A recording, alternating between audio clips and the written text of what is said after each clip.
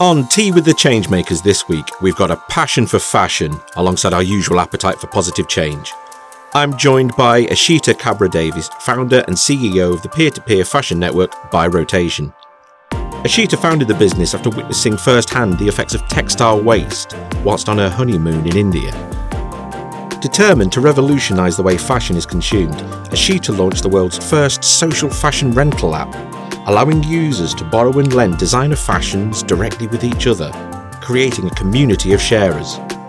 Come and join us for a chat with Eshita on today's Tea with the Changemakers. Eshita, lovely to see you. Let's begin. Can you tell us a little bit about yourself, who you are and what you do? My name is Eshita, and I am the founder and CEO of By Rotation. By Rotation is the world's first social fashion rental app. So you can lend and rent designer fashion with each other.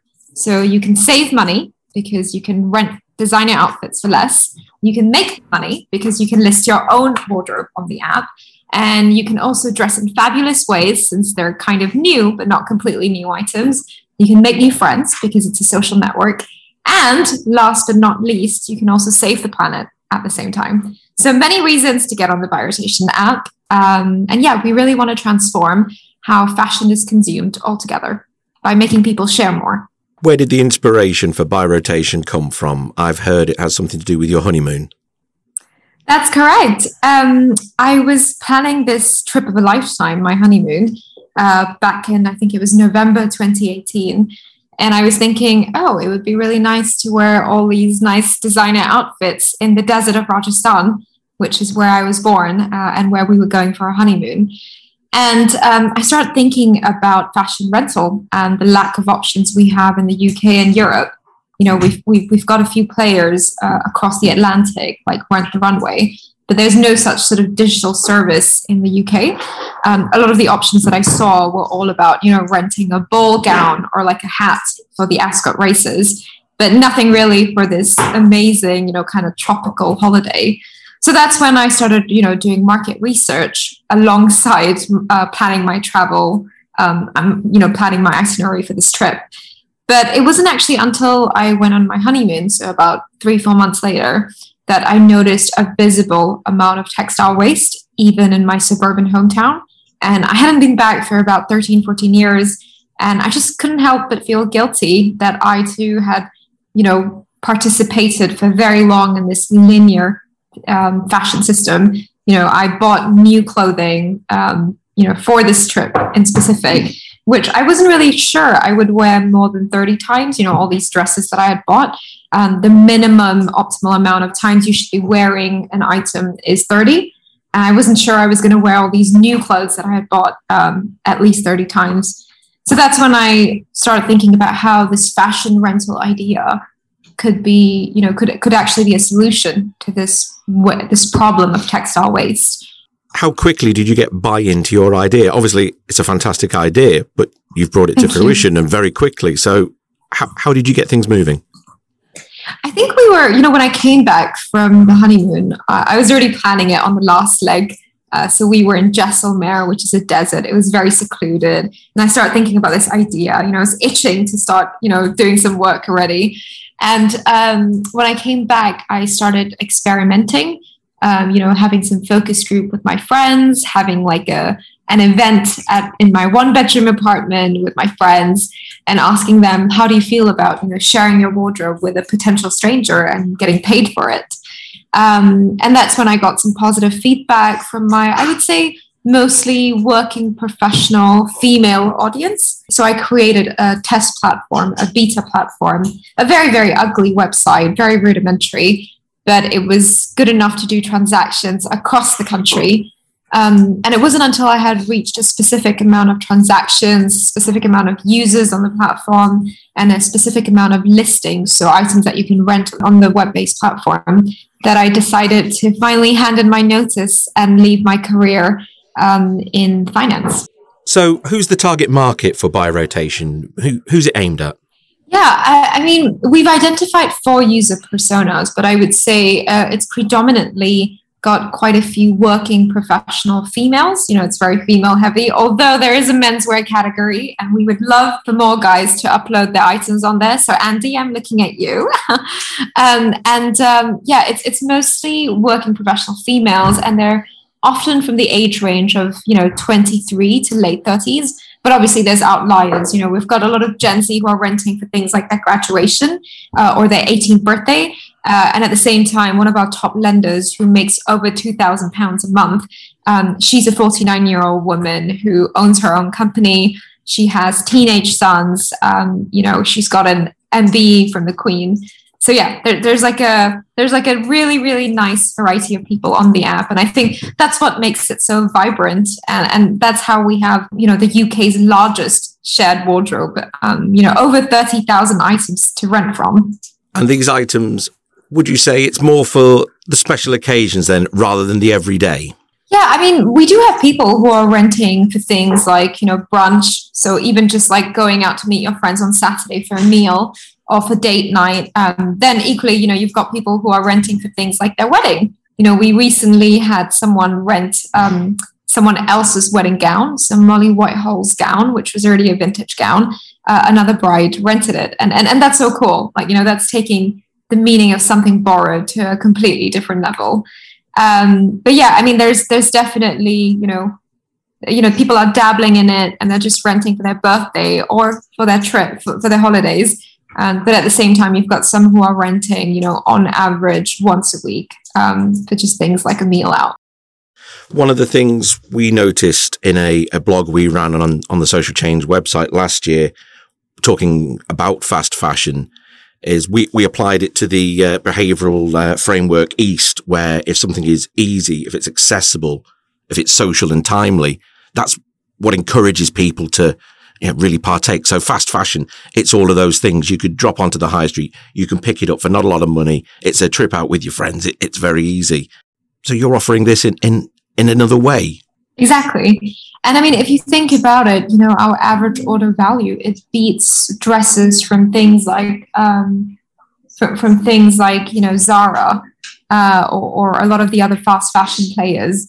So it's definitely, a great alternative, a very, very sustainable and circular alternative. And even I would say a fun alternative, because you're connected to, other women whose style that you admire, and maybe you don't know them, and they end up becoming your acquaintances. So we've really seen a lot of women, because it's a social network, following each other and repeat renting from them over and over again. So you've got like an extended wardrobe, basically, and it could be across the country. So it's definitely been very timely, and everyone is talking about sustainability, especially in the fashion industry. It's the third most polluting industry in the world, which sounds shocking, but actually it makes sense because we all wear clothing every day. The UK in particular is a culprit when it comes to how much fast fashion is produced and consumed here. We're consuming about 5 times more than our European counterparts, even though a lot of quality fashion is actually produced in, say, Italy or France. And it's just been, I think it's come at a very timely, it's come very timely, this awareness. We've all, in these 3 lockdowns that we've had across the nation, we've all sort of, looked at everything that we own and really decided and considered what is actually important to me. Do I want to have 50 dresses that I've worn maybe thrice at the very most in my life? Or would I rather invest in some really quality pieces and wear them all the time and be less wasteful and actually have a more clear house, a clear mind? The Marie Kondo sort of effect. So extrapolated out to an extreme, could by rotation enable someone to basically rent or borrow an entire wardrobe? Yes, exactly. I mean, we actually even have a homeware category. So you could even rent things like table linen, or you could rent a mirror, a sofa. You could, we recently had someone who I think just got married, and she listed about 50 candlesticks that you could rent because she had bought them for her wedding decorations, like her table setting. And I think that's so interesting. Like, by rotation it's a lifestyle concept. It's about wanting to share and have access to premium lifestyle goods. And this could extend beyond fashion. We've already done that in homeware. We're doing that in menswear because currently it's mostly women. We could extend this to sports equipment or art. There's just so much we can do. One thing that we do have in common is that it's very much geared towards the millennial and the Gen Z and perhaps the Gen Alpha, who value access over ownership, and they do care about quality premium products and sustainability, of course.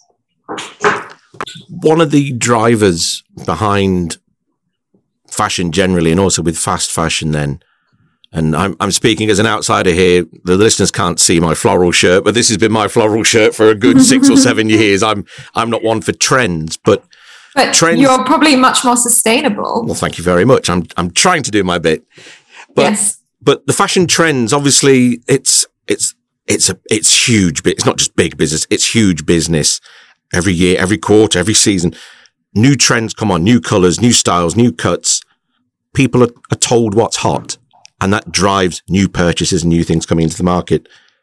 How do you think your business model will ultimately affect trends? If suddenly there's a library of everything you could possibly want, everything that's been hot is not, and then comes back round again, as these things, as we say, are often cyclical.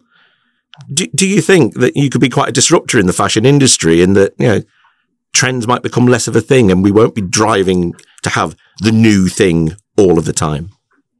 Yeah, I think what we have seen from some of our top lenders and renters, or super rotators, as we call them, we've seen them become much more strategic about their next shopping trip. They know very well which items in their wardrobe are being rented out more. So which ones they're actually getting like a good return on their investment in the first place when they even bought them and listed them. So they're becoming much more strategic shoppers. They're being very, very conscious of their consumption. And they're always looking on the app first to see, okay, if I want to wear like an orange cardigan, because orange cardigans are very in this summer, can I find it on the Buy Rotation app first? Because it's not something that I probably want to own, and it's just sort of trendy.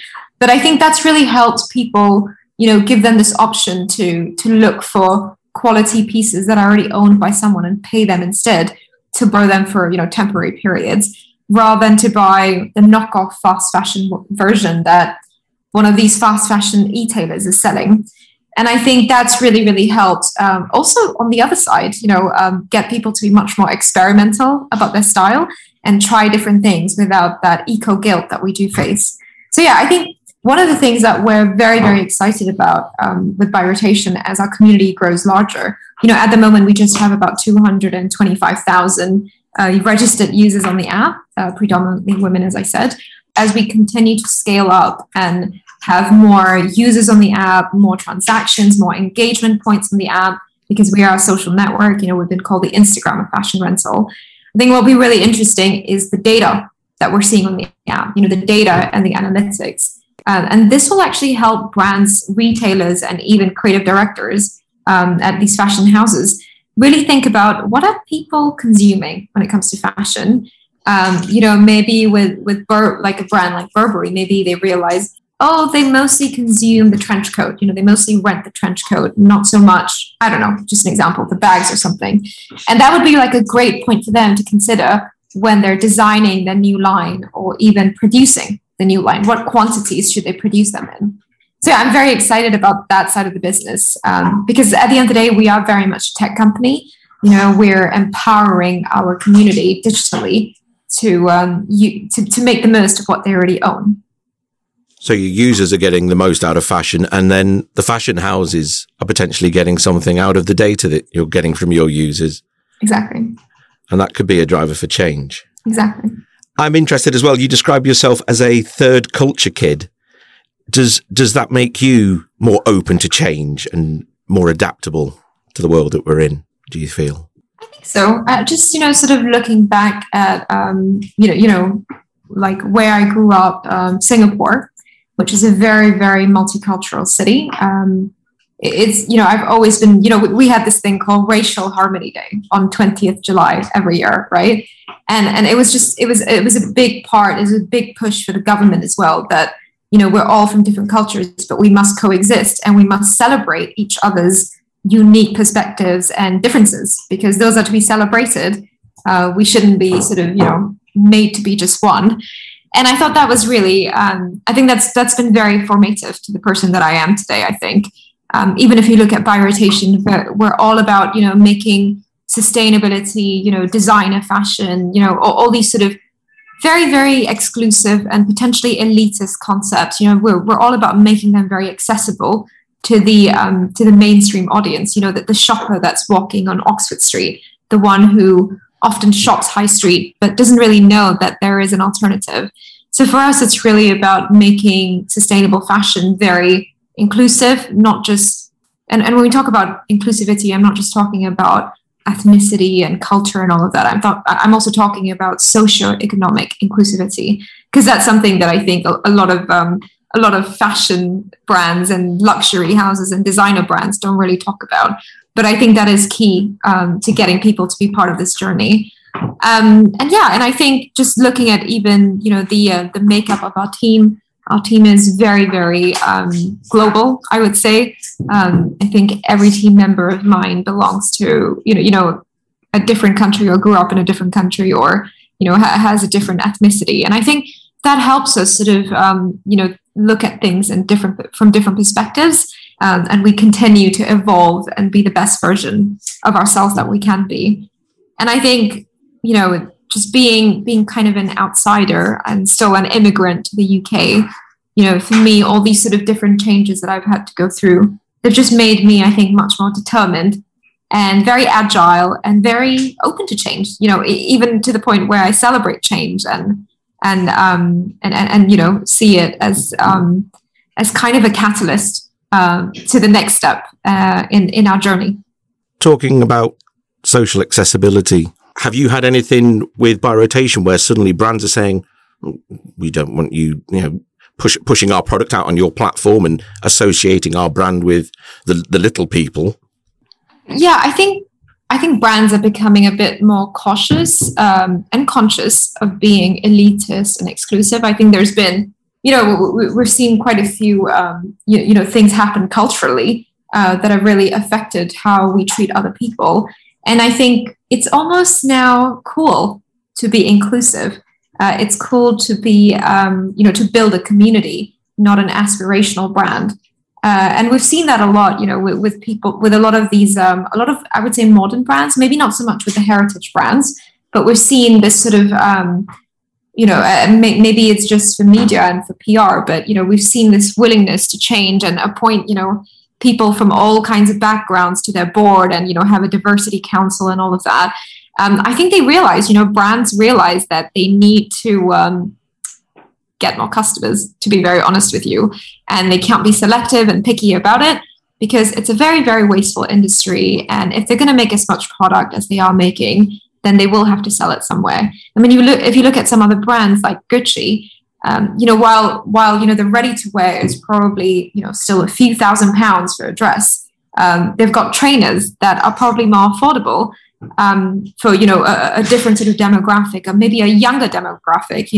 They're all trying to get the younger people in to shop early and become, very, very, very excited as they get older about particular brands. They're doing it early on. And I think it's become less about classes. I think maybe the heritage brands care about that more, but they're also very tightly controlled and frankly not very interested in trying to change them either. For us, it's really about empowering the average customer. We take charge. We don't wait for the brands. We don't wait for the producers, the corporates, to get their act together, because they won't, because it doesn't help them anyway. Would you consider it then, they say imitation is the highest form of flattery. If one of the brands decided to adopt your model, and maybe set up a sharing library, if Gucci suddenly decided, yes, they might sell their very high-end products at, many thousands of pounds, but equally, let's have a service where we can make these more readily available. How would you feel about something like that? I think it's great. I think it just makes the market bigger. And I think we're very, very early stages anyway. People are just about talking about circular fashion and how there needs to be more aftercare after just buying the product. So I think it would be great if brands started, doing more in this space, and it would actually lift all of us other startups as well who have fewer resources compared to them. So yeah, I would welcome any brand to do this. Fantastic. Talking of other brands, on some recent episodes of the podcast, we've spoken to the likes of Michelle Kennedy, CEO of Peanut, and Lily C, CEO of Think Dirty.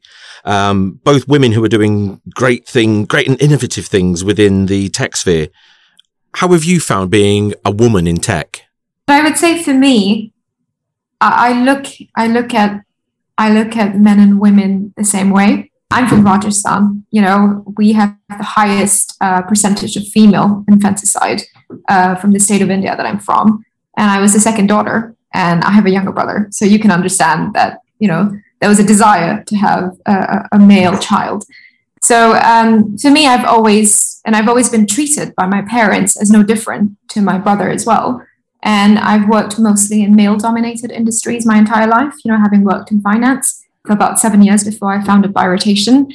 And I'm proud and happy and grateful and probably lucky that I haven't been treated any different either for being a female. If I think about the seed round funding that we raised about a month ago, my lead investor is a male. And he's a typical, I would say, in terms of the kind of picture that you would have of a VC investor, he is a white male. And most of his colleagues back then, now they've hired quite a few new colleagues, were all white males as well.